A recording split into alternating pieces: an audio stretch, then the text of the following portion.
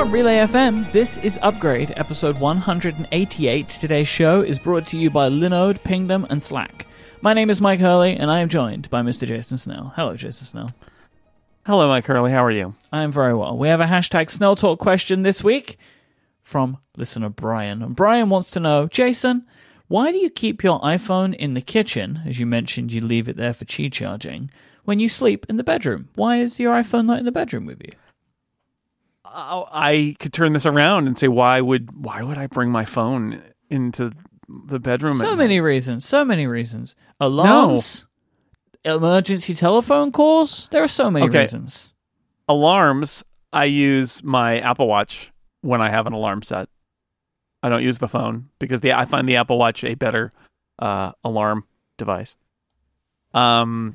Late night phone calls, emergency phone calls. Well, that is a worldview that I'm going to leave my phone right next to my ear in case somebody who actually is supposed to call. I've got Do Not Disturb on, quite frankly. So if that emergency phone call is not making it through. Right, but it's like emergency phone calls from a family member, and you have like the Do Not Disturb thing set in such a way, right, that it's like multiple calls within a certain period of time. Right? Well, so I have mine that way. Okay, so my house is not that big. It's all on one level. Okay. You've been in my house. My house is not that big. I can hear my phone. If something breaks through Do Not Disturb, I can hear it just fine from where I am. It's never happened. And I have my iPad that I keep by. So that's what you do. You're like late night tweeting. You're using the iPad. It's all on the iPad. Late night, early in the morning, whatever. Yeah, it's on the iPad. So I don't need an iPhone there too.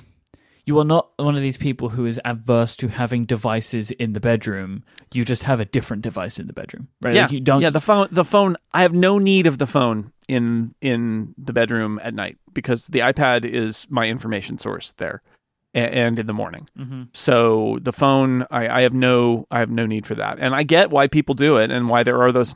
This originates with that, like having that charger that charges your Apple Watch and your phone together. I'm like, nope, not interested.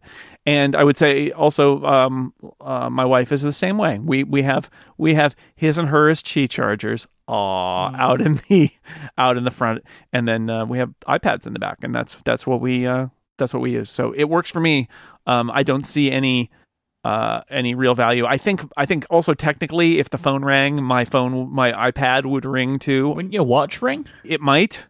My admission here is that I don't actually have. I have the sound turned off on all of my devices, basically. Mm-hmm. So I never hear them chime when they do chime. I feel the Apple Watch buzz when I'm wearing it, and that's about it. I don't have any sounds on almost ever. I have a lot of really cute ringtones, and you never hear them because I just never have them on. So I am like phone, Do Not Disturb 24/7 a day, right? Including my iPads. All of my devices are on Do Not Disturb because the notifications come through to my Apple Watch. But I have it set up that if something breaks through Do Not Disturb, it will make the phone ring audibly.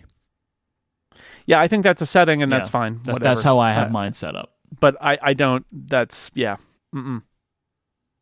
So there you go. That's why I expect that Brian asked this question thinking that you might be a no devices in the bedroom type person, which I'm pleased. I mean, because I don't really subscribe to that. I think it's fine to have these things in the bedroom. So I was pleased to hear that your phone isn't there because you have another device for it. So I think that's good. Also, the phone just sort of lives out. It would require me to take the phone from where it spends most of its time, which is on the counter in the kitchen, and at the end of the night say, "All right, little phone, I'm going to tuck you in now." But you take yourself to the room. Right? Yeah, but the phone just is laying, unless it's in my pocket, the phone is laying on that Qi charger. And before that, it was laying on that counter with a plug in it. It doesn't need to be relocated at the end of the night. Whereas the iPad does float around the house with me. And so it's all of a kind, right? Like this is the role that the iPhone plays in my life, which is it's only really with me when I'm going somewhere or I need it for some reason. Otherwise, it's generally on its charger. And the iPad is the device that I use when I'm in the house roaming around. The phone is not. generally. So it's all part of that same kind of approach to those devices. That one of them, the iPad's role is expansive, and the iPhone's role is really limited in the house. If you would like to suggest a question for us to open the show, just send out a tweet into the world, into the ether with the hashtag Snell Talk, and it may be picked for a future episode. Thank you to Brian for the submission. iOS 11.4 was during last week's episode. The beta one was released, and we were talking in the episode about the fact that messages in the cloud and HomePod stereo support of AirPlay 2 was missing from 11.3. According to 9to5Mac, the 11.4 beta does again include messages in the cloud and HomePod stereo support, but there is a catch. To use HomePod stereo support, you have to be able to update to beta firmware on your HomePod, which is not available right now. So no one can test it, but it is referenced in the iOS release, so it's there. Interesting. But yeah. So I guess unless you need to test HomePod things and are granted access to the HomePod beta firmware, you don't get to test. I would love that. I would love if a future beta, that would be enough for me to update to a beta, is if the beta included or they released beta firmware so that we could try out the AirPlay 2 and stereo support. That would be really fun. But nothing yet, but there you go. It's back in again, 11.4. All these features are back in again. Maybe we'll see them soon. The testing continues. Very large-scale testing on this. Today, April 9th, Apple released a press release in the morning. It was rumored last night because of a leak from Virgin Mobile that Apple is introducing an iPhone 8 and 8 Plus product Red Special Edition. It goes on sale tomorrow, I believe, and is available, like you can pre-order, and is available on Friday, April 13th. To purchase. You may remember this with, I think this was last year with the 7, that you could get a product red version of the phone. It had a white face and a red back, and some of the proceeds of the sales go to help fight the AIDS, right, and to fund AIDS research and stuff like that. Yep. But this time, what everybody wanted last time, or what loads of people wanted last time, has been given to us this time. The phone now has a black front and a red back. I personally like the look of that a lot more. It was interesting to me that this is just the 8 and the 8 Plus. I was expecting, honestly, the 10 to have this. I think that would be really cool looking. Who knows? Maybe at some point in the future. Like the 10's back is stainless, right? I don't think they can do a red stainless. No, the back isn't stainless. The sides are stainless. Oh, you're right. The sides are stainless. The back is just colored glass. It's black glass. or white. So they must have looked and said, "No, this doesn't." Then again, they did that red and white phone, which is not pretty. It's the. I find it funny that so many people are like, "Oh, finally they did the black front and not the white front with the red," because they didn't like that. And it's like, this is such a weird product because it comes out midstream, which means anybody who's really excited about the iPhone 8 already bought it. Yeah. I don't know who buys this, but some people will. They will sell some. It looks great. I wish they would just release them at the time, because I think that they would sell a lot of them that way. Yeah. I do not have strong opinions about the design of either of those models, but I will say this, which is black front. I'm just a big fan of the black front in general. It should be, that's the one to get, the black front. So I'm glad that this one also has the black front now. No iPhone 10 though, although they did have a case. I guess there's a red leather folio case now for the 10. Still no sign of AirPower. I was expecting AirPower today when there seemed like there was going to be another press release. Who knows? Maybe it will come with 11.4. Who knows, right? Everything comes with the next version of iOS. Maybe AirPower will get that then, but still no sign. Jason, you had for review, and you posted a review on 6 Colors of the 2018 iPad, the new regular 9.7-inch iPad with Apple Pencil support. So that is available, and you made an interesting comparison with this iPad and automobiles. Would you like to explain a little bit about that? What your kind of takeaway is of the iPad? I'm surprised I have not heard from more people who are really into cars about how I dared to use an automobile metaphor for the iPad. Maybe you just nailed it. right? Like everyone's like, "Oh yeah, he totally got it." Well, so I have a Honda Civic, and before I had the Honda Civic, I had a different Honda Civic, and that is the Honda's. It's a solid, relatively cheap car. And my point in saying that the iPad is like the Honda Civic is to say, the way I try to frame this story is, how do you talk about this iPad? This iPad is not as good on lots and lots of fronts as the iPad Pro, on lots of different fronts. And presumably there will be new iPad Pros at some point in the next few months, and that gap will widen even further. But the iPad is almost half the cost of the 10.5 iPad Pro. So I tried to liken it to cars, where there are some people who want to spend a lot of money to get the very best car.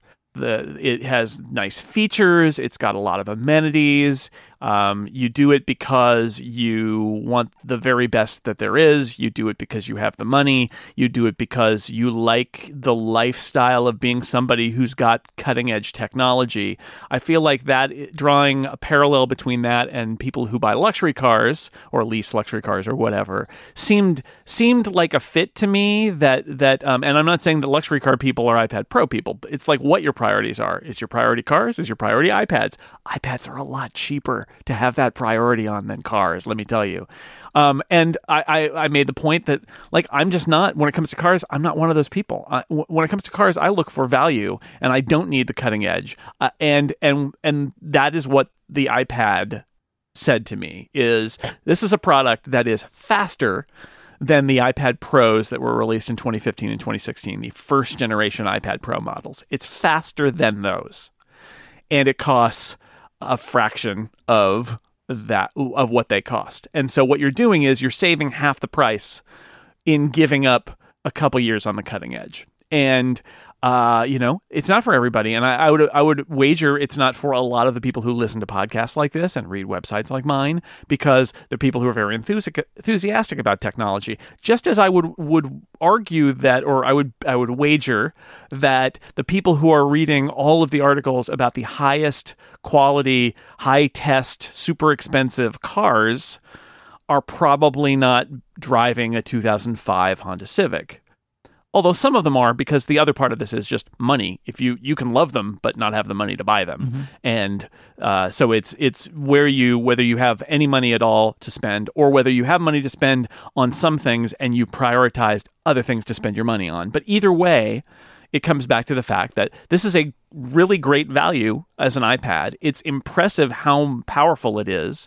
It's got the A10 processor in it, and that does make it faster than the processors that were in those first generation iPad Pros. The current iPad Pros blow it away, but again, they're twice the price, more or less. So, it's a really nice iPad, and if you don't care about, and the review has a litany of things that it doesn't have that are in the iPad Pro, but it's like, if you don't care about the quality of the cameras, if you don't care about the wider color gamut and True Tone and the 120 hertz refresh rate, that kind of stuff. Yeah, I mean, it's all these things that are really nice features, but if you're looking at the price tag and then you're looking at the price tag of this thing and you say, I don't really need all those features. Yeah, everything with the screen, they're like luxury nice to haves. Like, none of the things that are in the iPad Pro screen that are not in the regular iPad screen actually add anything of real, like, productive value. They're all just like, oh, well, this is just much nicer, right? Like, and a lot of that, like, even the processors, which is like, well, there isn't really iPad software that you get a ton of advantage out of having the fastest processor. Things just happen quicker. It's just more capable. Yeah. Yeah, there are. Yeah, something I mentioned is that I don't think that there are lots of people who are using iPad apps and waiting because the processor is just not fast enough. There are examples, and like I was thinking in something like Ferrite, which I use to edit, and I've got plugins turned on to process the audio, and then I export the audio at the end. I would imagine an audio export of a multi-track Ferrite project on the iPad would be a lot slower than on the iPad Pro. is my guess. Might be wrong. I don't know. But my guess is that it would be a lot slower because the processor is a lot slower than on the current iPad Pro. But again, that's an edge case. And if you're somebody who cares about that, you probably know it, and you would probably make a different buying decision. If you're doing that level of power, perhaps if you've got that might make you prioritize that more expensive iPad. Although it'll still work on the iPad. That's the thing. It just would be a little bit slower. But I think it's less of a big deal. And so you wrap that all in, and you end up with a product that it's pretty great. Like for a price that Apple didn't used to sell iPads at all. Let's remember before last year. It's pretty great. $329 for an iPad that is 2 years away from being cutting edge, but it's still incredibly capable with a bunch of features. The other Honda Civic thing I mentioned is when I bought my first car I ever bought new was a Honda Civic in 1993. And I had just gotten a job, and my wife had just gotten a job, and we weren't even married yet. It was before we were married, and my car died, and we bought a Honda Civic. And we didn't have a lot of money, so we couldn't buy any of the fancy features they had. The car didn't have a clock, Mike. They're like, that'll be another $100 for the clock, and we're like, $100 for a clock? That's outrageous. And then for a stupid little clock, and then we spent the next 15 years driving that car without a clock, thinking this is the dumbest thing ever. Why did we not pay $100 for a clock? But there was one feature. The windows, you had to crank the windows. There were no power windows on that car. We just had to use a plastic handle to crank the windows up and down. The one feature we spent on, because we lived in a hot part of the Bay Area, was air conditioning. And I was thinking about that with the Apple Pencil, which is sometimes, and again, you don't get to choose your features in the iPad. They are what they are. But the Apple Pencil is like the frill that now comes with the budget product. And I think it's the right frill to bring down there because there's so much potential for people. Like I gave the iPad to my son with an Apple Pencil for him to try out, and he took to it easily, and he's never had an iPad with an Apple Pencil. And I think that's a great decision by Apple, not just for education, but in general, to let the Apple Pencil be part of the whole iPad story now, which is that's the story of car technology too, where all the cool tech starts off in the luxury cars, and then eventually it comes down to everywhere. Where now it's hard to find a car that I'm not sure they make cars anymore where you have to crank the windows up and down, right? Like that may just be over. But there was a time when that was a fancy feature, and then over time they just the auto. All cars I think have to have backup cameras now in the U.S. So now I've got a car with a backup camera, but that used to be a fancy feature. Eventually, some of these smart cruise control and automatic parking and stuff that are luxury things are getting pushed down into cars. Anyway, the Apple Pencil is now that. It's like the power windows. The Apple Pencil is just every iPad from now on is probably going to have Apple Pencil support. It's great.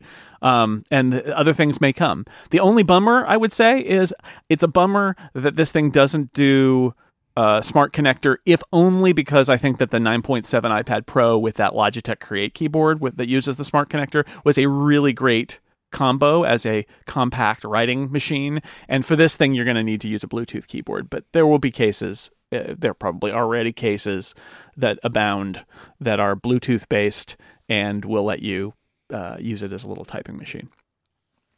So put a link in the show notes to Jason's review if you want to read more. But it's a great little machine, that iPad. It's a good little computer. Yeah. All right, today's show is brought to you by a new sponsor, which I'm very excited about, and that is Slack. Slack is a collaboration hub that lets you organize your team's work in easily searchable channels. You can use Slack for projects, interests, teams, or for your whole office. And when you do, you're going to know that all the right people are always in the loop, that all of the information you need is in one place, and that it's super easy for any new members to get up to speed. Slack helps you dramatically reduce the number of emails that you need to send and helps streamline your team's communications. With Slack, your team can make use of real-time messaging, video and voice calls, group file sharing, searchable archives, everything all in an easy-to-use app. Plus, you can use drag-and-drop file sharing that works with all of the apps that you already use, like Google Drive, Salesforce, and Zendesk, and Slack works wherever you do. The mobile apps for iOS and Android sync seamlessly, so you can pick up where you left off no matter where you are. We have been using Slack since before day one of Relay FM, and I can't even comprehend the thousands of emails that I have not had to send and receive because of Slack. Because all of this type of communication is business communication. It has to happen somewhere.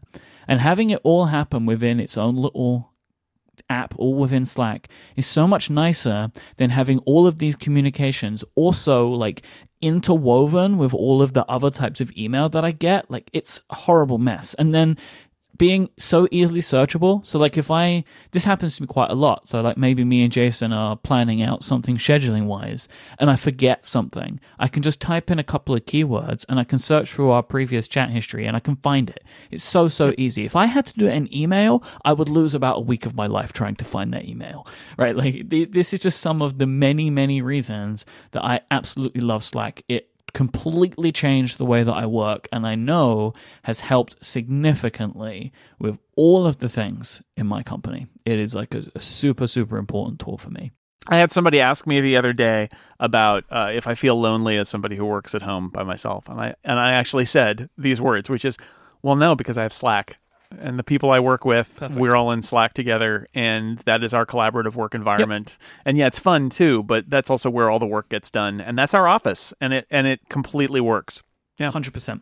To learn more about Slack, head to slack.com. That is slack.com. Thanks to Slack for their support of Relay FM and for giving us an easy way to communicate. Slack, where work happens.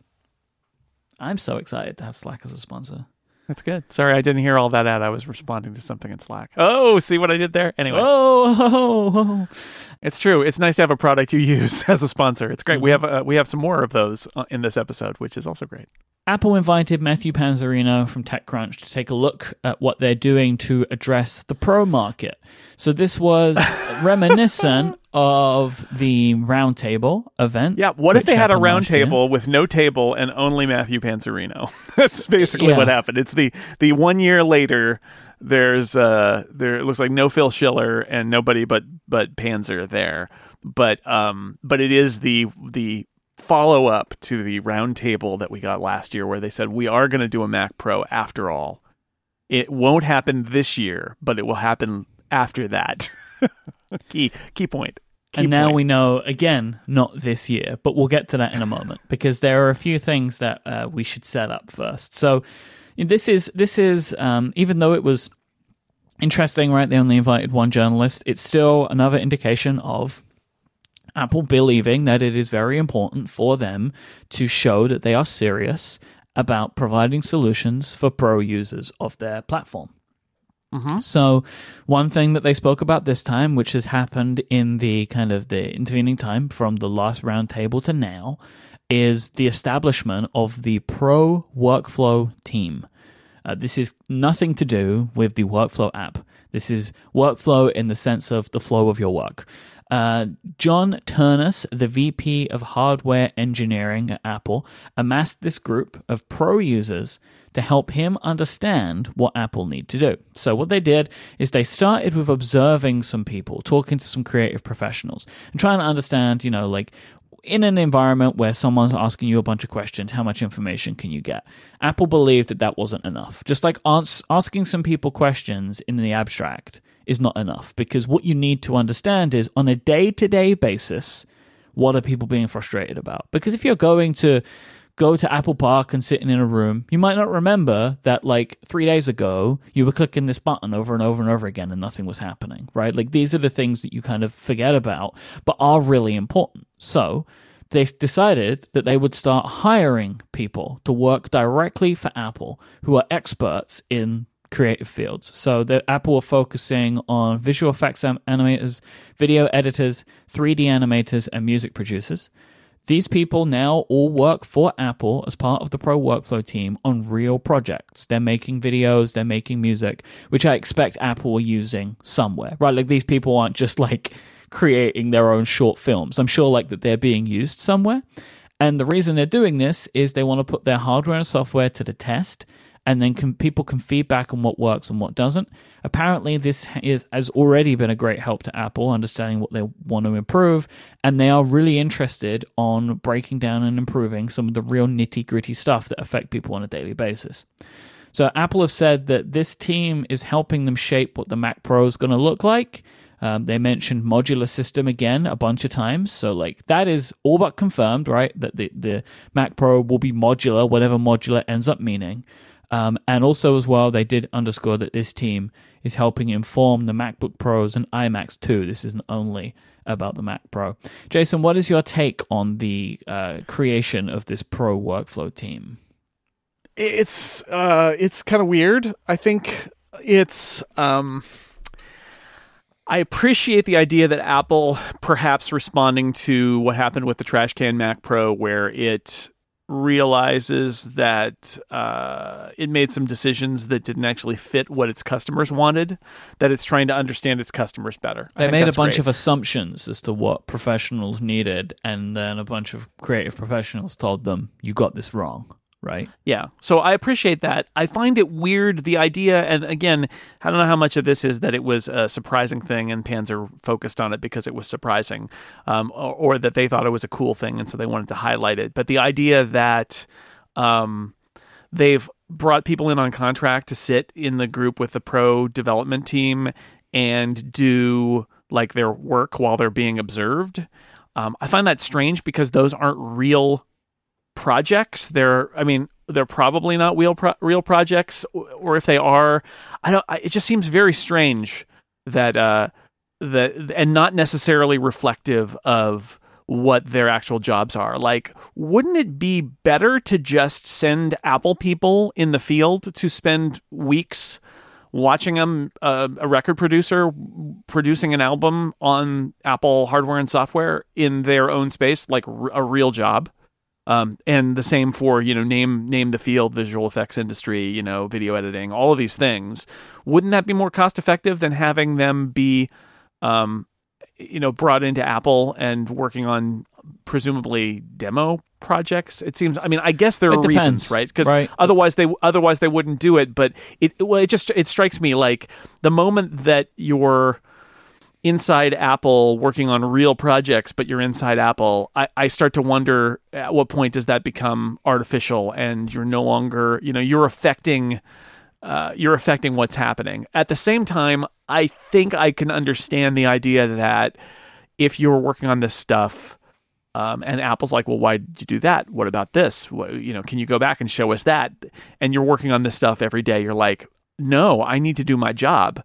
And that might lead to somebody saying, well, what if we pay you to do a project for us that we can stop you at any point and say, well, what about this? Well, what about that? So it's probably not their only data point, but it's something that's new and interesting. The point of it, I think, in terms of messaging was just to communicate to Pro users that they're really trying to understand how pros use their stuff and have a direct line of conversation between the Pro users who are using the stuff and the people who are building the Pro hardware and the Pro software for that matter. So I like that because that's showing that they're really trying to show that they're paying attention and that they care and they want to learn about this. It just I think there is probably some missing context here that would have been helpful for me. But I think it's a cool idea, and I just the larger point is, this is another example of Apple trying to show it's almost like penance for what they for not listening to their customers for a while. So Tom Boga, Senior Director of Mac Hardware Product Marketing, had the following to say. We want to be transparent and communicate openly with our Pro community, so we want them to know that the Mac Pro is a 2019 product. It is not something for this year. We know that there's a lot of customers that are making purchase decisions on the iMac Pro and whether or not they should wait for the Mac Pro. So they have come out and said 2019.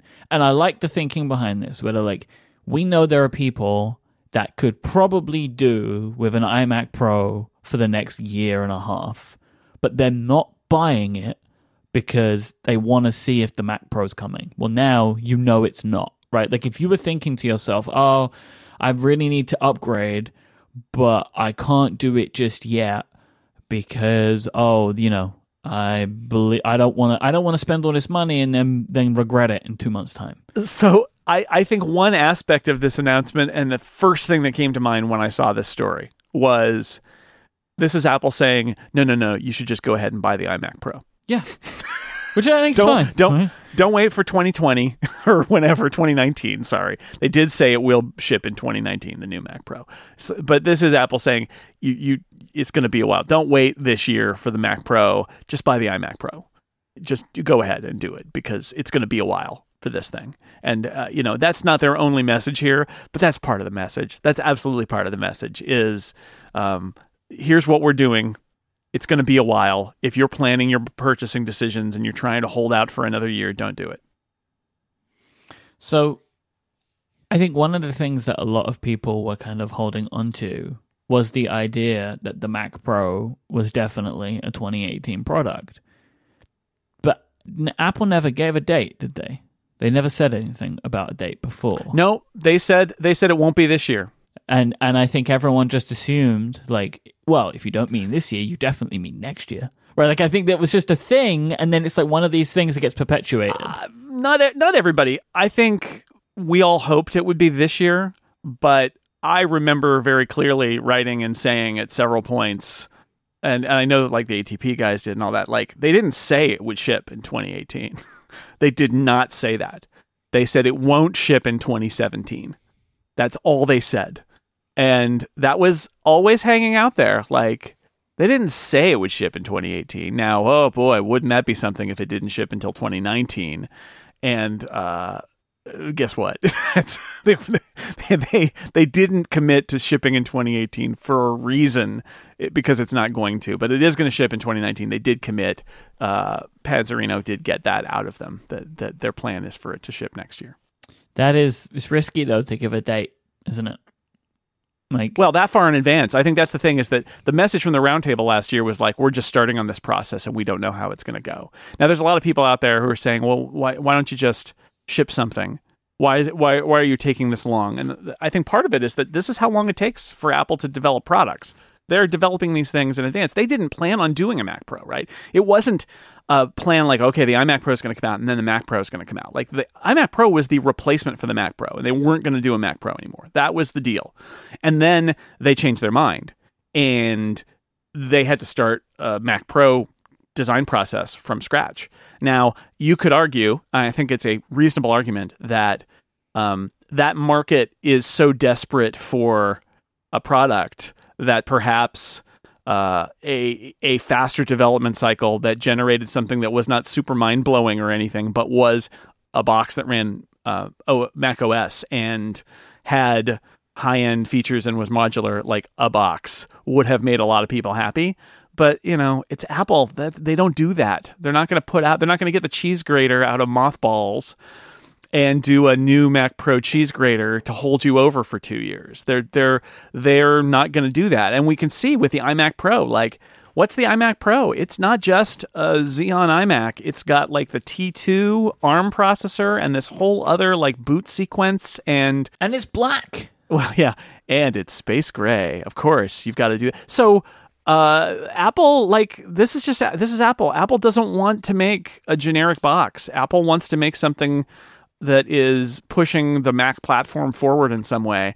And that's really interesting when we get to the other hot topic of the last week about the future of the Mac. But it's, I mean, I can see both sides of it. I understand the frustration of people who just want a new Mac Pro and cannot believe that it's going to be a couple years from when Apple says they're going to do it before they ship something. But at the same time, it was a new addition to Apple's product roadmap that came. It was unlikely that anything was going to ship soon, and it's like the scorpion and the frog, right? Like, I can't help it; it's my nature, as the scorpion stings the frog, and they both drown. This is like that. It's like, it's Apple's nature. I don't think you can legitimately asking Apple to just ship a beige box full of Mac Pro parts is asking Apple to not be itself. It is unrealistic. It is an unrealistic expectation to assume that they would ever do that. Like, this is not going to happen. No, because it's Apple. And you can say, and again, so then your argument is Apple should not be Apple. It's like, okay, you can make that argument, but guess what? Apple is Apple. Why are you here then? Right. Yeah, well, exactly right. Like, that's exactly it. And meanwhile, the iMac Pro is an excellent option. And I get that it's not a great option for everybody, but it is an excellent option in the interim. So they've obviously decided to talk about this now because they're not going to bring anything out on stage at WWDC, right? Like that's probably why they've decided to do this now, just to like make sure they're getting ahead of that. Yeah, this is actually, it's funny. This is the exact same strategy as last year, I think, where the last thing Apple wants is to have WWDC become a story about Apple not caring about pros, especially since developers are the most important, in many ways, segment of pros in Apple's product, line of customers, because they're making apps for everybody else. So the last thing they want is for WWDC to be the place where they give bad news and say, we're not going to ship. Let's talk about the Mac Pro that you guys want that we haven't given you in a very long time. Like, they don't even want to have that conversation. Like two things. We have nothing to show you today, and it's not coming this year. Yeah, exactly. So last year they said, oh, well, we do care about you, which would have been a positive thing, but the thing that we're going to show that we care about you with is not coming anytime soon. And then this year, it would have been like, is today Mac Pro Day? Maybe they'll announce the Mac Pro at WWDC. And by doing this, they're saying, no, we won't. Don't get your hopes up. No, it's going to be next year.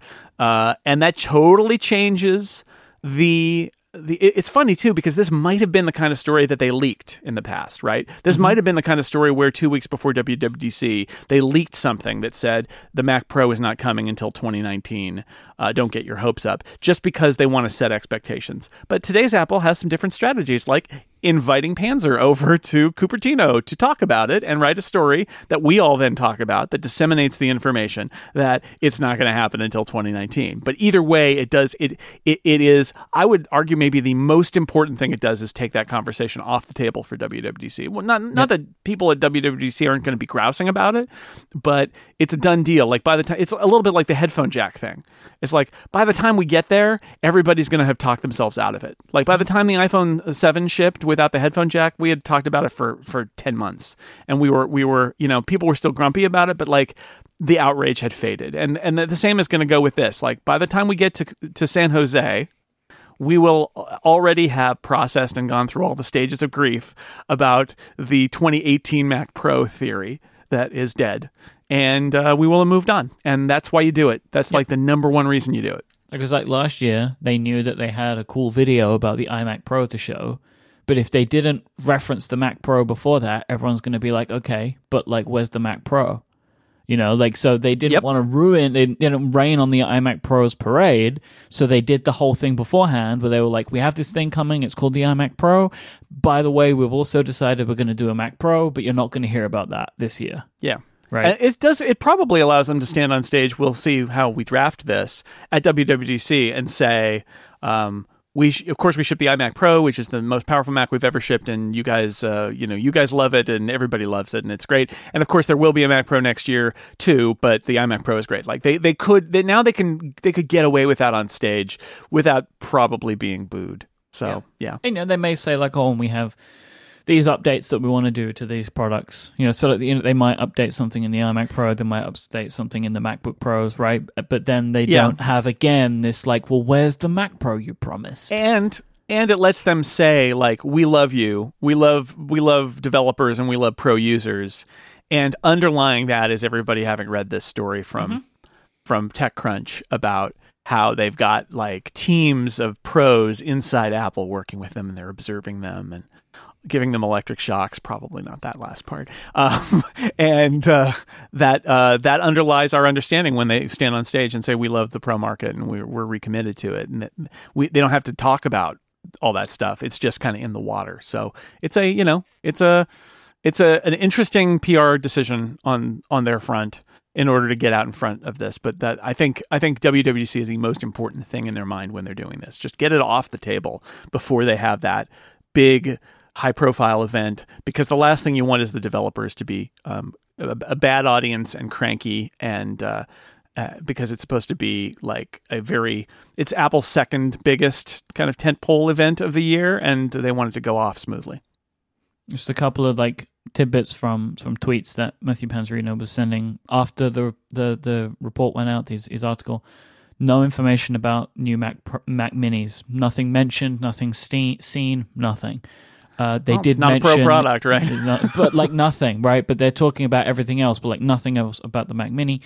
And they did reference in passing again the Pro Display. So like that's still very much on the table. Will probably come with the Mac Pro. And that's where you see the difference between Apple. When Apple announced the MacBook Pro with Touch Bar, a few of us asked them about the display.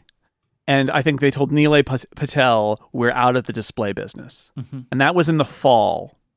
And in the spring, that was the fall of 16. In the spring of 17, they had that roundtable, and they said they were doing a Mac Pro and an external display. And in the intervening time, first off, they shipped the LG display that had so many problems and that people complained a lot about.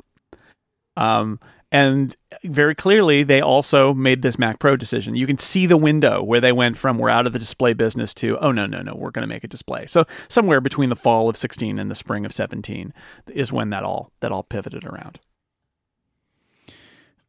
This is only like half of the Mac story for today, because there's like this whole other side to this, which makes maybe everything even more interesting, which is the idea of Intel processors no longer being in Macintosh computers. But before we get to that, let me thank Linode for their support of this week's show. With Linode, you'll have access to a suite of powerful hosting options with prices starting at just $5 per month, and you'll be up and running with your own virtual server in the Linode cloud in under a minute. Whether you're getting started with your first server or deploying a complex system, Linode is the right choice for you. They offer the fastest hardware and network with amazing customer support behind everything. It has never been easier to launch a Linode cloud server. They guarantee 99.9% uptime for server availability. Once your server is up, they will keep it that way. Linode offer additional storage too. They have block storage, which is out of beta. It's available in Fremont and Newark, and they're planning to expand this to all data centers this year. Linode is great for tasks like hosting large databases, operating a VPN, running a mail server, and so much more. And also, Linode are hiring. If this interests you, go to linode.com/careers. You can find out more there. Linode have fantastic pricing options available for their virtual servers. Their plans start at just $5 a month for a gigabyte of RAM, and they offer high memory plans starting with 16 gigabytes of RAM. As a listener of this show, if you sign up at linode.com/upgrade, you'll be supporting this show and also getting yourself $20 towards any Linode plan. Now, on the 1 gigabyte of RAM plan, that is 4 free months. So why not give it a go? With a 7-day money-back guarantee, there's nothing to lose. Go to linode.com/upgrade to learn more, sign up, and take advantage of that $20 credit, or use the promo code UPGRADE2018 at checkout. Our thanks to Linode for their continued support of this show and Relay FM. Okay, so according to Mark Gurman and Ian King at Bloomberg, Apple is currently planning to transition from Intel to their own chips, we will assume ARM for the sake of this discussion, in their Mac line as early as 2020. The project is codenamed Kalamata. It is obviously still in early development, and it is part of a larger strategy from Apple to make their devices more seamlessly work together. So, Jason, my question for Kalamata it's a kind of olive. I think it's also a place. So there we go. Well, there's a city in Greece, but I was just like, it's an olive. What does that mean? You stuff an olive? Is there like the pit in the? Yeah, I think it's because they're I don't know. They're putting new stuff in it. I don't know. Who knows what it means? So here's my question for you, Jason. Okay. Is Apple moving towards a shared platform? Well, so the I wrote a piece about this for Macworld last week where I said I likened it to the parable of the blind man and the elephant, right? Where the blind men touch the elephant and they think it's 3 different animals because they don't see the whole picture. Today, aren't you? Yes, I am. Today it's all about there'll be a haiku later. So we know about this. We know about Marzipan, which is the idea of building kind of a shared app framework for app development across iOS and Mac. I wonder if we're not seeing the entire picture here. It certainly seems that at the very least what Apple is trying to do is take advantage of the work that it's done on one platform on another platform, because it's very clear, like, maintaining two entirely separate consumer platforms is not realistic. The more, they had this huge advantage with the App Store, and yet they can't translate that to the Mac because it uses all sorts of different technologies. I mean, it's not easy for an iOS developer to bring their stuff to the Mac. So could they make that easier? They've been putting ARM, right? Like, there was that report a while ago about the hybrid Macs, right? And I have a hybrid Mac in front of me right now. It's got the T2 processor in it, which is an Apple-built ARM processor, and it's not being used for anything much, security stuff, boot stuff, but it is in there. And so they're already integrating their chip technology into Macs. Dropping Intel is a dramatic move. There are lots of different pieces here, right? Like, this would be a way to move to a unified platform if they want to make the Mac of 2020 run software that's more or less iOS apps.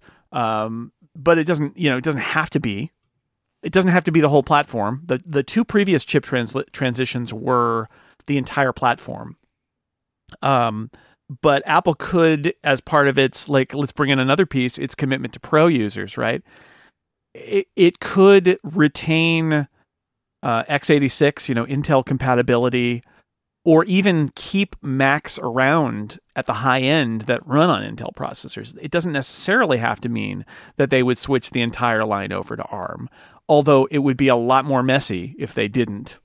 So I don't know. I think it's not surprising. I've seen some people speculate that it's entirely possible that they will, that they could build something, because it is Apple building its own chips, right? Apple building its own chips is not fundamentally ARM. All of Apple's chips are ARM now, but Apple could design something with x86 compatibility in some way. Obviously AMD makes x86 compatible chips. They could also have hybrid systems for pros that had ARM and also had Intel or AMD processors in it.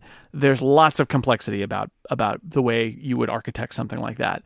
And I am not a chip designer, so I can't go down that route. But it's fascinating because it does feel like at a fundamental level, we are hearing stories about how the Mac is going to get the processors that are in iOS devices, the app development framework, or something similar to what's available to iOS developers. And it does feel like if they're not basically merging the Mac into something that is a subset or superset of iOS, it is definitely taking big chunks of things that it has done on iOS and saying this is going to be the future of the Mac. I have a lot of opinions about this, which is just based mostly on my own feelings as opposed to logic. Which is like, it goes into a couple of different directions. One, I kind of feel like if you're gonna do this, like if you're gonna move towards designing your own chips, why maintain two OSs, right? Like, it feels like one of the main reasons you do this is to simplify everything, right? So like, I look at this story and I'm like, okay, this is Apple simplifying. They want to bring it all in-house so they can control it all.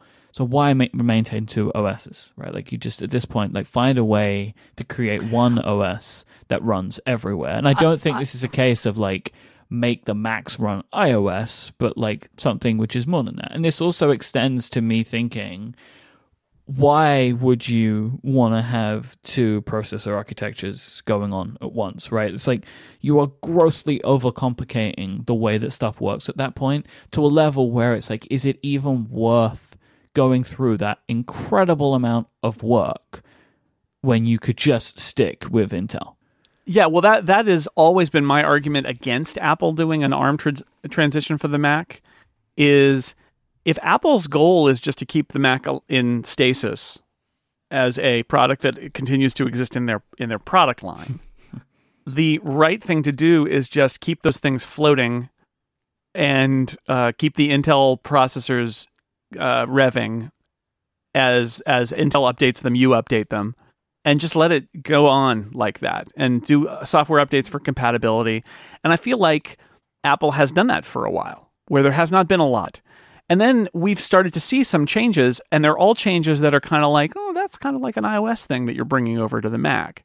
So I think what people get freaked out about this is when they think about today's iOS and they think, I can't use iOS to do my job. I need a Mac. I like the Mac. I don't want to use iOS.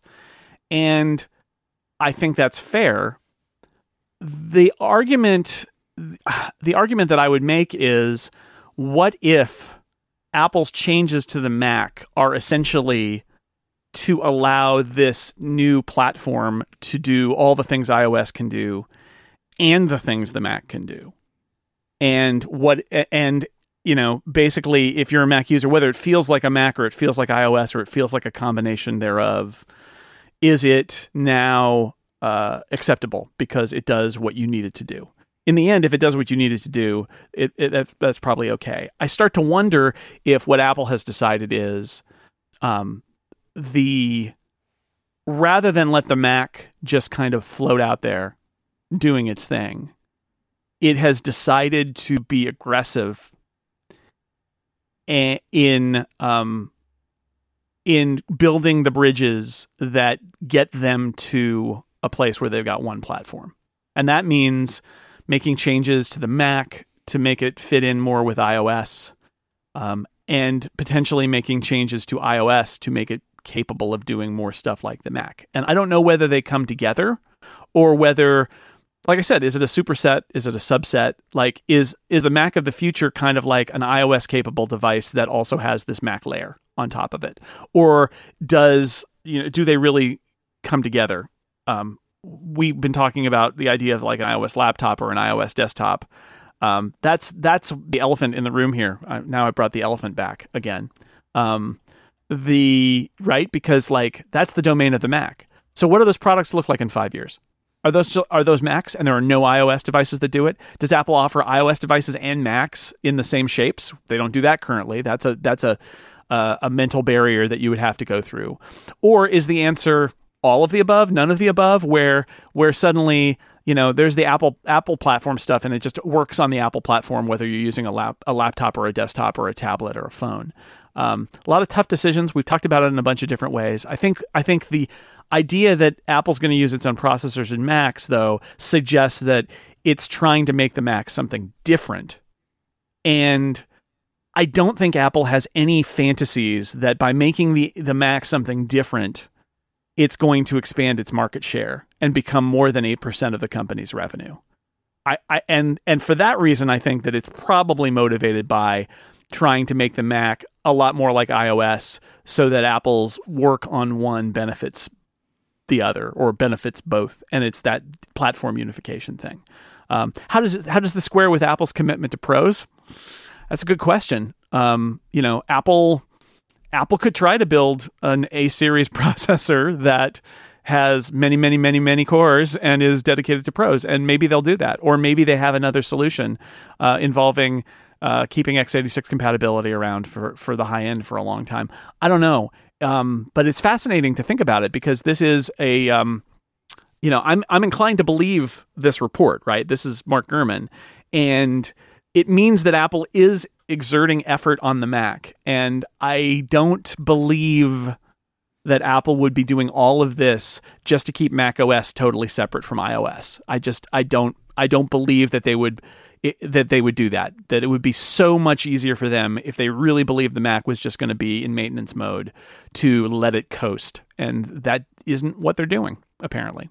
Like, it really feels to me that if you're going to do anything in this arena, like if you're going to make any kind of move, any kind of transition, it must come with it some large shifts of some description. Because, I hear a lot of people say that, Apple being held back by Intel. I don't know if they have been. Like, it's not like the laptop line was getting breakneck revision, right? Like, I know that there were chips that were potentially holding them back, but it's not like Apple had a history of like super quickly updating everything. Like, I think that they went through a period of time where they were addressing a lot of things. And I don't know if it was necessarily Intel that was being a problem for them, because there's a lot of stuff that Apple can do, right, which isn't just processor revisions all the time to their line if they want the line to improve in different ways. They've shown that, right? There are different designs they can do. There are different advancements they can do to the hardware in some way. it really just feels to me that they're kind of like in a situation where it's, well, we have these two platforms, and one of them sells significantly less, but is super important to us for a variety of different reasons. Mm-hmm. How can we make the smaller platform benefit the bigger platform and vice versa? And finding some way to have them all work on the same architecture and then develop them more cohesively makes a lot of sense to me. Like, if they want to create more hybrid-y like machines, like Jason Snell's iBook, right? This feels like a great place to start with that, where it's like, here is a device that runs this, what feels like an almost bridge between iOS and macOS as we've known them, and it is the future of our platform. The platform has to change eventually, right? Like, this is what happens. Like, iOS was different to macOS, and there will at some point be something that is different to iOS. And if Apple were thinking that, it's like me and you spoke about this for a long time, where we don't believe that the iPad is the future of computing, but it is closer to the future than the Mac is. Right, like you kind of put that right, yeah. Right, like right. That what the iPad is closer to what Apple will do in the future than what the Mac currently is. Well, yeah, that's true. But I would say also that they're both on these paths where they both have features that feel necessary. Mm-hmm. And there are things that you can do on the Mac you can't do on iOS, and vice versa. But iOS is a more modern platform, and it's a more successful platform. So what I don't want to say is, well, what Apple's going to do is it's going to transition to iOS and the Mac's just going to get forcibly moved in, because it's not quite like that. I feel like Apple may be viewing this as an opportunity to take Mac users and take not necessarily all of the Mac, but a big chunk of the Mac. The people who just want to buy a laptop. Right, not the necessarily even the high-end users, the pro users. Maybe there's a different story there, and give them a product that has better battery life and that has better apps. And how do you do that? And they could continue to call it Mac OS, but all of a sudden it runs a lot of apps that look an awful lot like iOS, and maybe they add touch to that layer only, and it's a touchscreen Mac, sort of like what Microsoft has done, where the nice apps are built for touch, and then you can, and then there's also sort of apps that are really built for keyboard and mouse, and that's okay. I don't know. It's a challenge. I think, just to come back to it, I think my gut feeling is that Apple looks at its consumer market, all the people who buy MacBooks and iMacs and things, who are not the high-end pro users. They're not the super technical users. And it's a big portion of the Mac market are those people. And think, we need to serve them better. And do look over at what Microsoft is doing with their Surface line and with a lot of the other PC devices that are out there. And now Microsoft is doing, ARM version of Windows, and we're seeing those ARM laptops that have incredible battery life.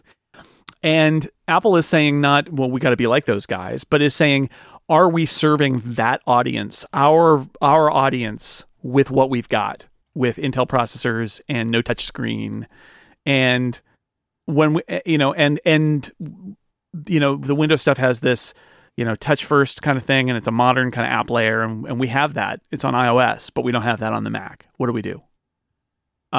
It's got to be that Apple looks at that and says, this is what we need to change this. We need to change, for those users, we need to give them a better product. And the way we're going to be able to give them a better product is to get the richness of the iOS App Store on their devices. And one way to do that would be to make an iOS laptop. Sure, but then an iOS laptop has a lot of limitations. They're going to have to improve iOS to get. So maybe it is this thing where the Mac is feeding iOS and iOS is feeding the Mac. And is that a toaster fridge? Or is that a new kind of device that is, taking, however you want to spin it, it's taking the best of the Mac and putting it in iOS, or maybe it's taking the best of iOS and putting it on the Mac. It's because in the end, an ARM-based, let's say, MacBook that can run iOS apps and has 20-hour battery life, I would argue is a way better product for most people. So there was a tweet that I saw from Steve Troughton-Smith, which was really interesting to me, where there is like a kind of a bridge between these two topics, right? Where you have Mac Pro in 2019, ARM Mac in 2020. Think about those two dates, 2019, 2020. Like, it is very likely that the Mac Pro and an ARM Mac may be introduced at the same time.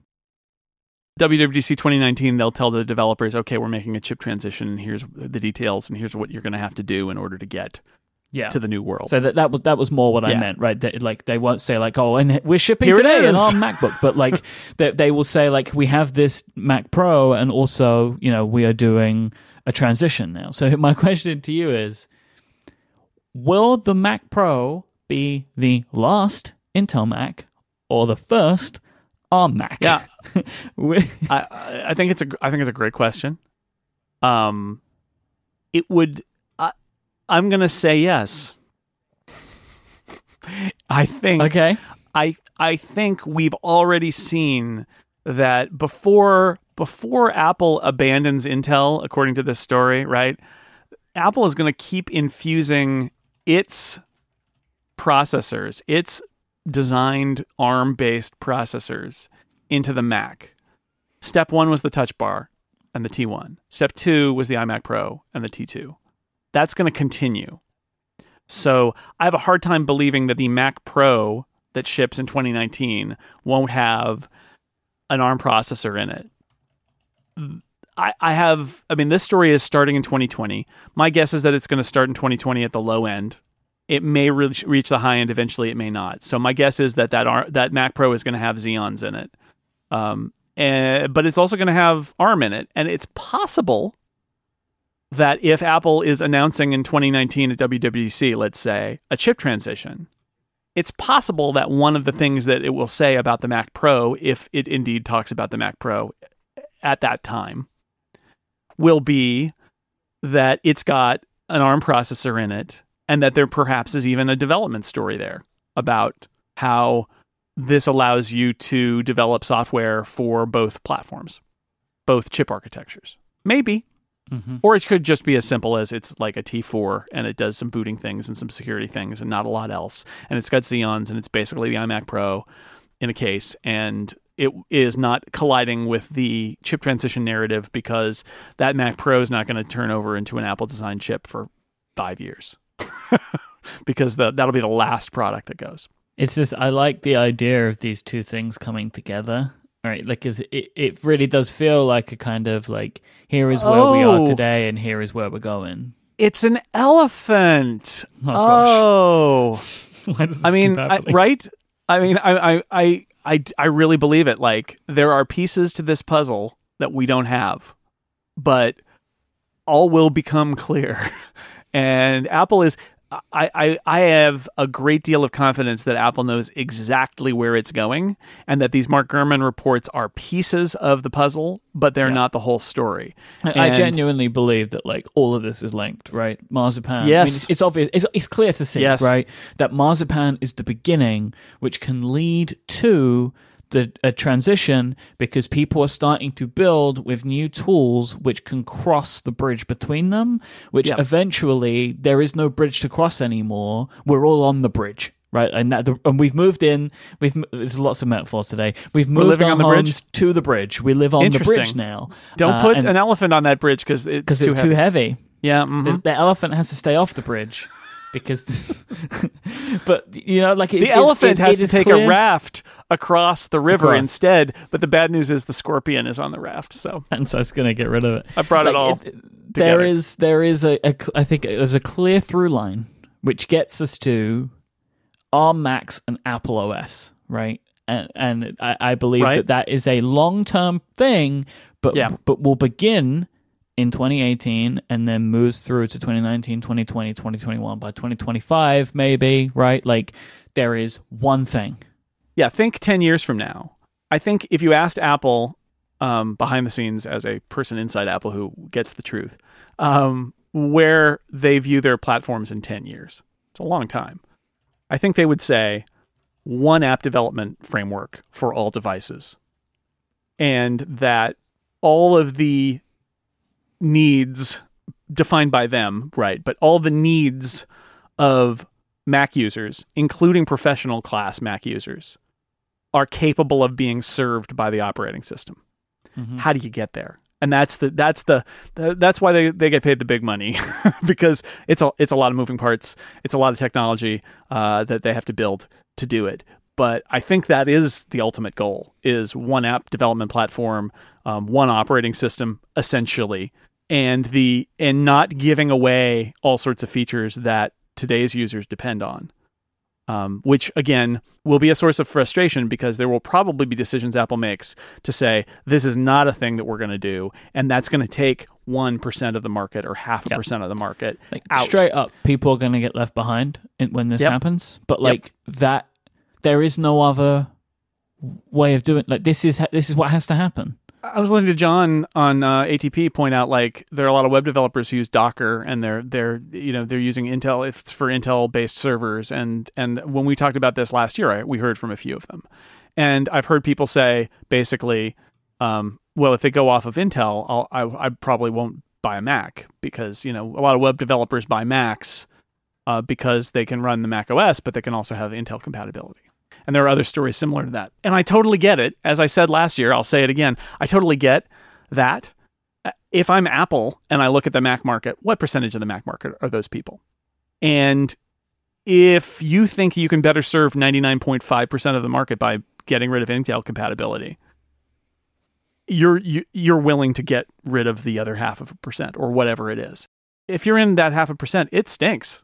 I've no doubt about it. But I think it's any change like this, you're going to lose some people, and that's just how it works. That's just how it is. And I definitely see it on the internet a lot. This is not a surprise that there is an attitude that you should never make a decision that loses you a customer, but not making a decision will also lose you customers. That's just how it is. So you have to make smart decisions, and it sucks if you're the customer who gets lost, but sometimes that's just how it is. And as well, if you believe that by losing this 1%, you're able to do this thing, which can then also impact iOS positively, well, that 1% became a minuscule percent. Right? If you believe that a change that you're making to the Mac will eventually benefit the entire platform somehow, right, as they move more closely together, then the percentages that you lose from people that have edge cases, those percentages become really nothing. And there's a case to be made that as Microsoft has failed to reach people on mobile, right? They don't have a mobile platform. They have a PC platform. Mm-hmm. There's and it's still, Windows is still strong. There's an argument to be made that Apple is a much stronger company selling laptops and even computers, desktops, to people who are comfortable with iOS. And today they can't do that. Today they're like, well, we have the Mac. It's kind of like iOS, but not really. And it's compatible with our stuff that's on iOS, kind of, but not really. And that's a terrible strategy, right? That's you've got, when we look at Microsoft, we say, oh well, Windows is kind of boxed in. They're a PC PC operating system, but on mobile it's Android and iOS.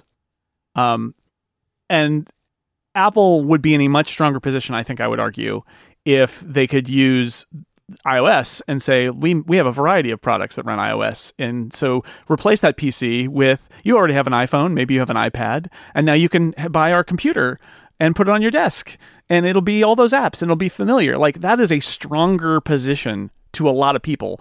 And I'll remind all of our loyal Mac users out there, there are way more people who use iOS who are not Mac users than who are Mac users. So, would Apple make a trade that would drive some loyal Mac users to Windows in exchange for a much larger group of people, access to a much larger group of people who are comfortable on iOS? You got to do the research, but maybe so. And that's something. to wrap this all up, Mike, this is something that I've been thinking about for the last few weeks, which is this really existential kind of feeling about the Mac, which is like, what does this mean? The Mac is really, as we know it, is going away, and I think maybe it is. But what I will say, I went through all these, again, sort of like the stages of grief. The funny thing about things that you rely on that go away is, first off, things don't go away fast.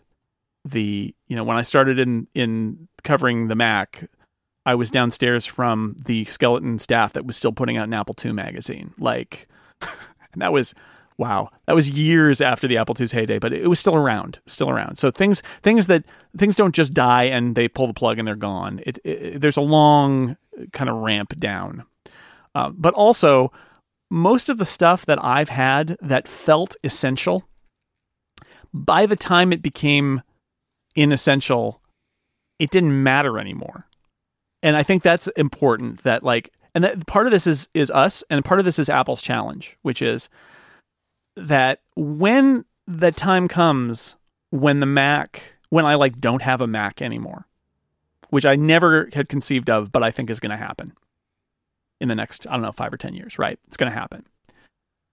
When that time comes, if Apple has done its job right, it won't matter. Because I will be able to do everything. I will have adapted. The world will have changed, and it won't matter. And I think about things like the telephone. Like phone wire. My house is wired for a landline, and there are wires all over the house, because when we were here, it's like, oh, we need to put a phone jack in this room, and then we can do a wireless thing to this thing and all of that. And all of a sudden, it didn't matter.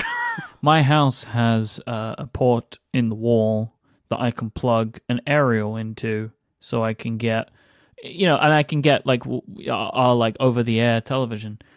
We don't have that plugged in. We don't have that because we watch all of our television over the internet.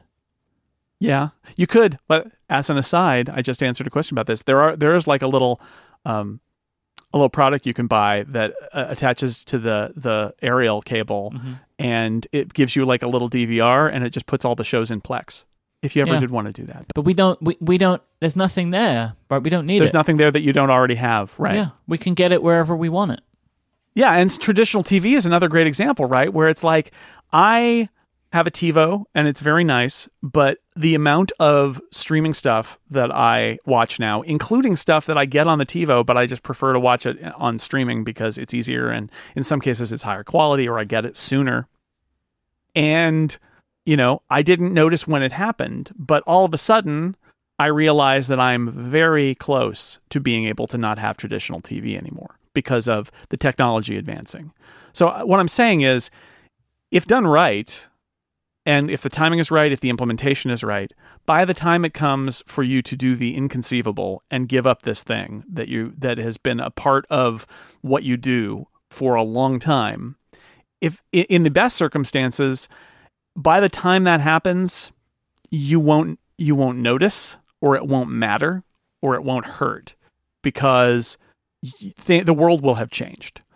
The idea of not having a landline, the idea of not having cable TV, and if done right, the idea of not having a Mac, it won't just be it won't be terrible. It will be irrelevant, because the things that you do will now be done in a different place, but you're still doing them. And I know that's kind of a squishy and touchy-feely kind of moment, but I really do think that that we could get to that point. But it is kind of on Apple, right? Because Apple could screw it up. Apple could do something to make the Mac unusable and create a complete exodus of people from the Mac. But I would argue that if Apple did nothing and just let the Mac sit there, we've seen it. That's not going to satisfy people who use the Mac, because they want new features and they want new hardware. And Apple is probably not going to do that as an active investment in just the Mac as a standalone platform. It just seems unlikely at this point.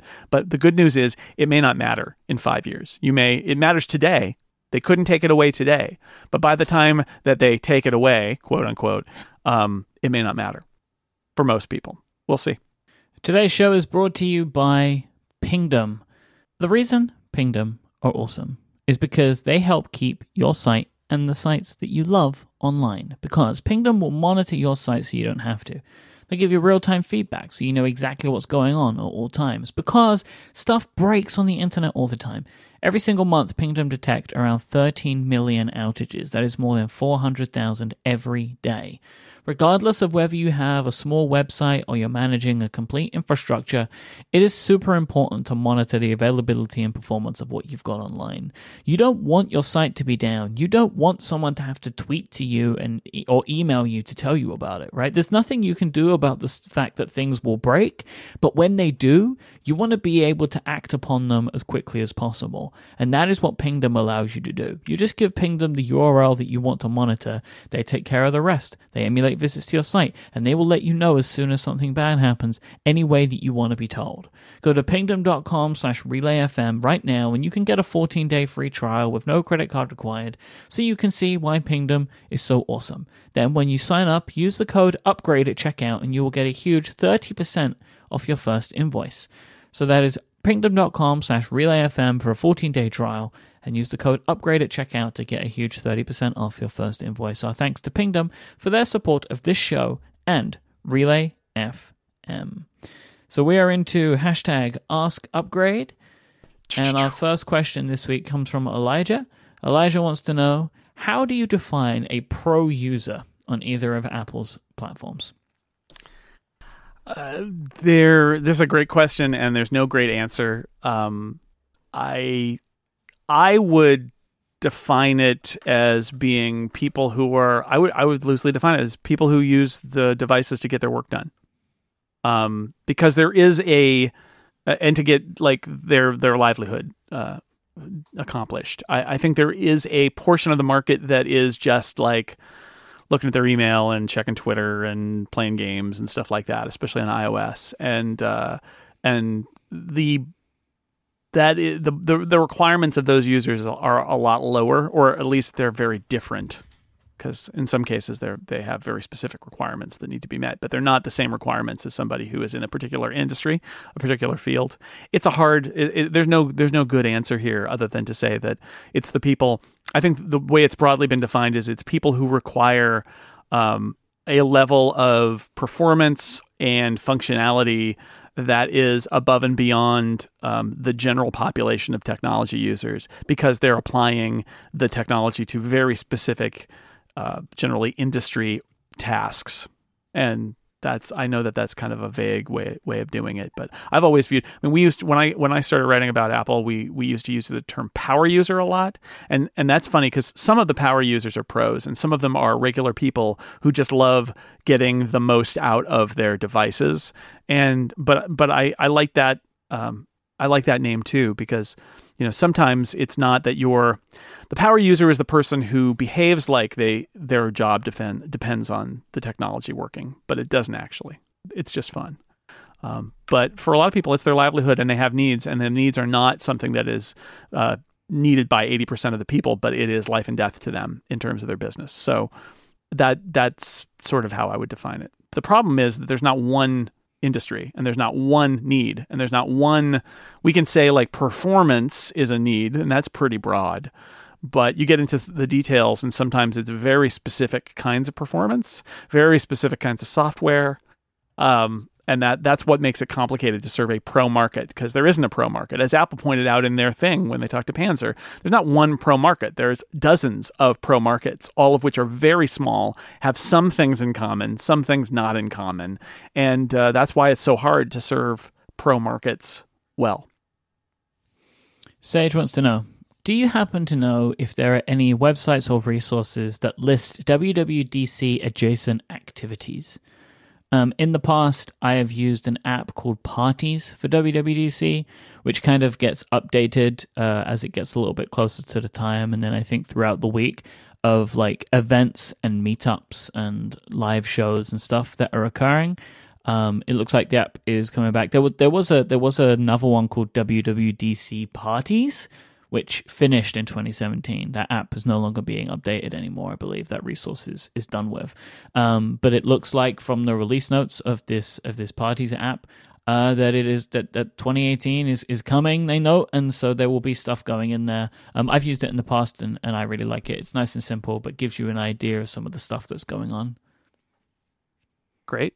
And I will just note as well, one of those events is Relay FM Live or AltConf. Tickets, a small amount of tickets are still available. I'll put a link in the show notes if you want to come and see us do a live show on Wednesday the 6th of June.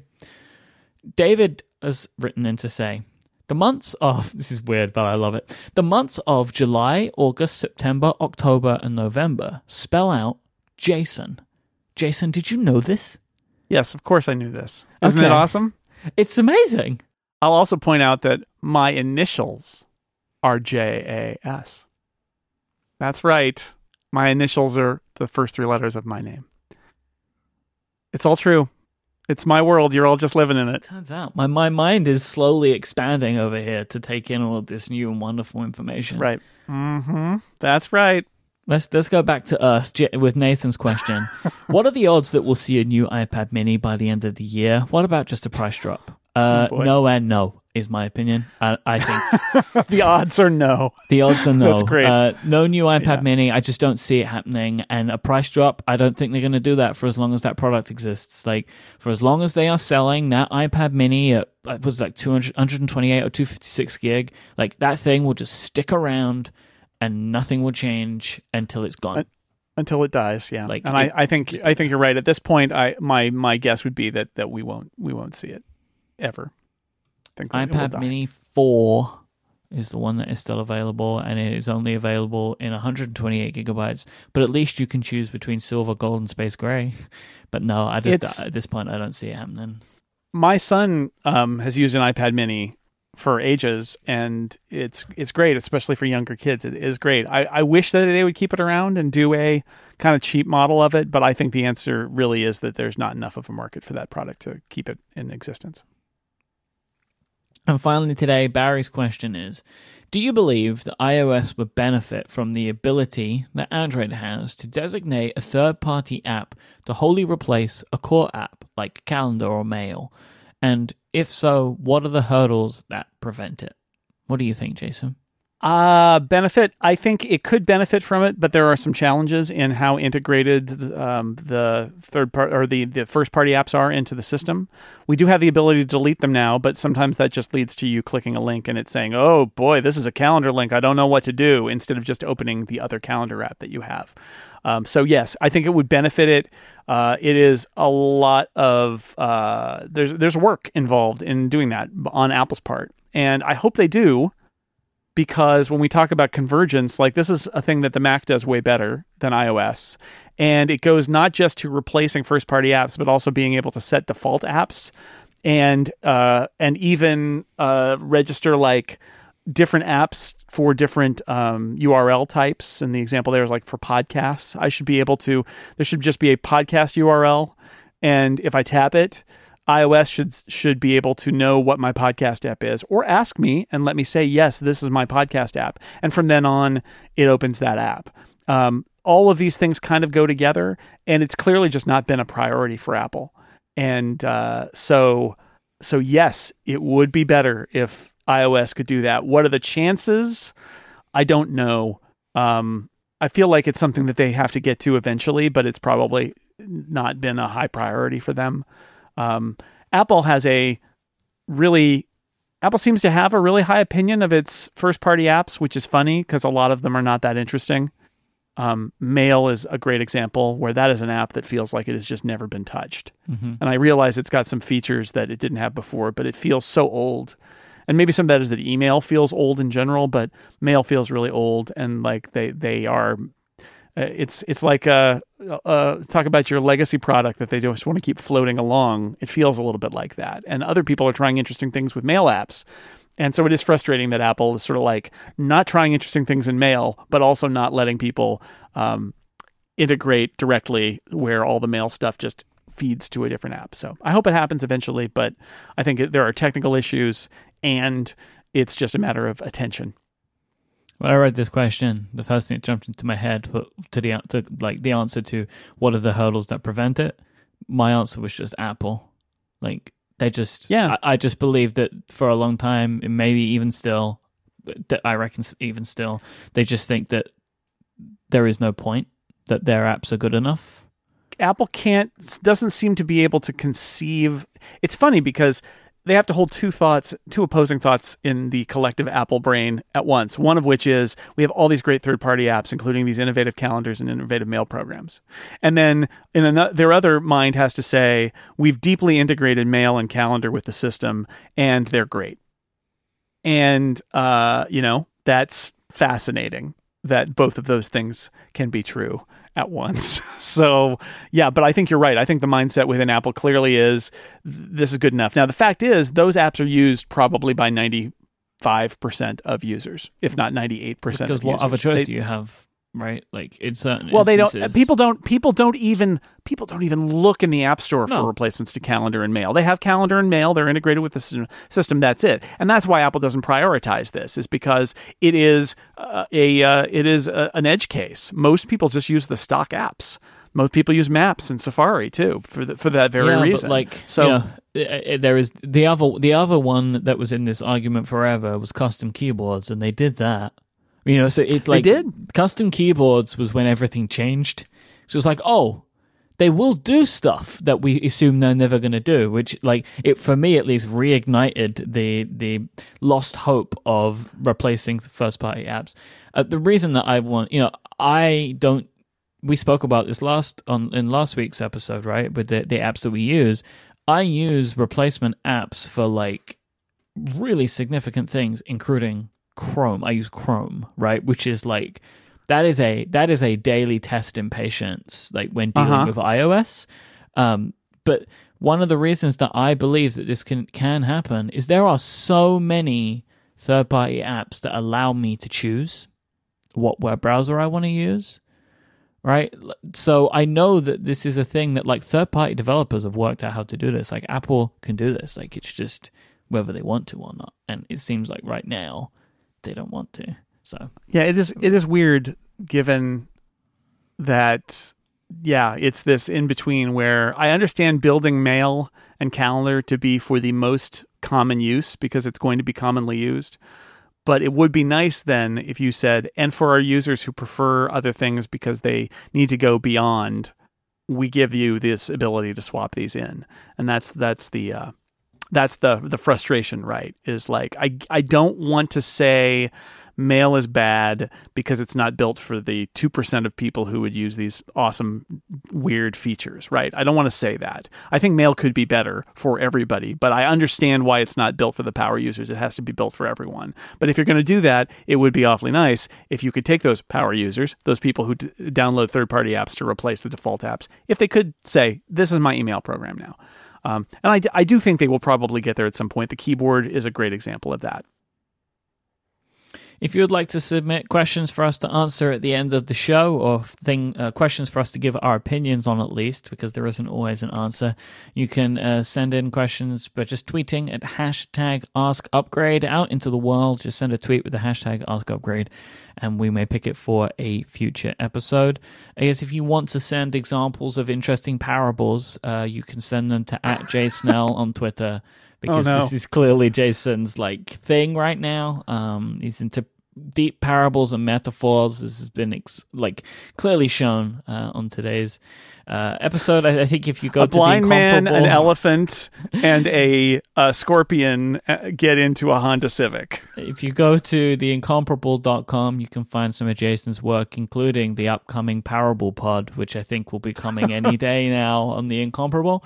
Jason is a host of many technology-focused shows and creativity-focused shows here on Relay FM as well.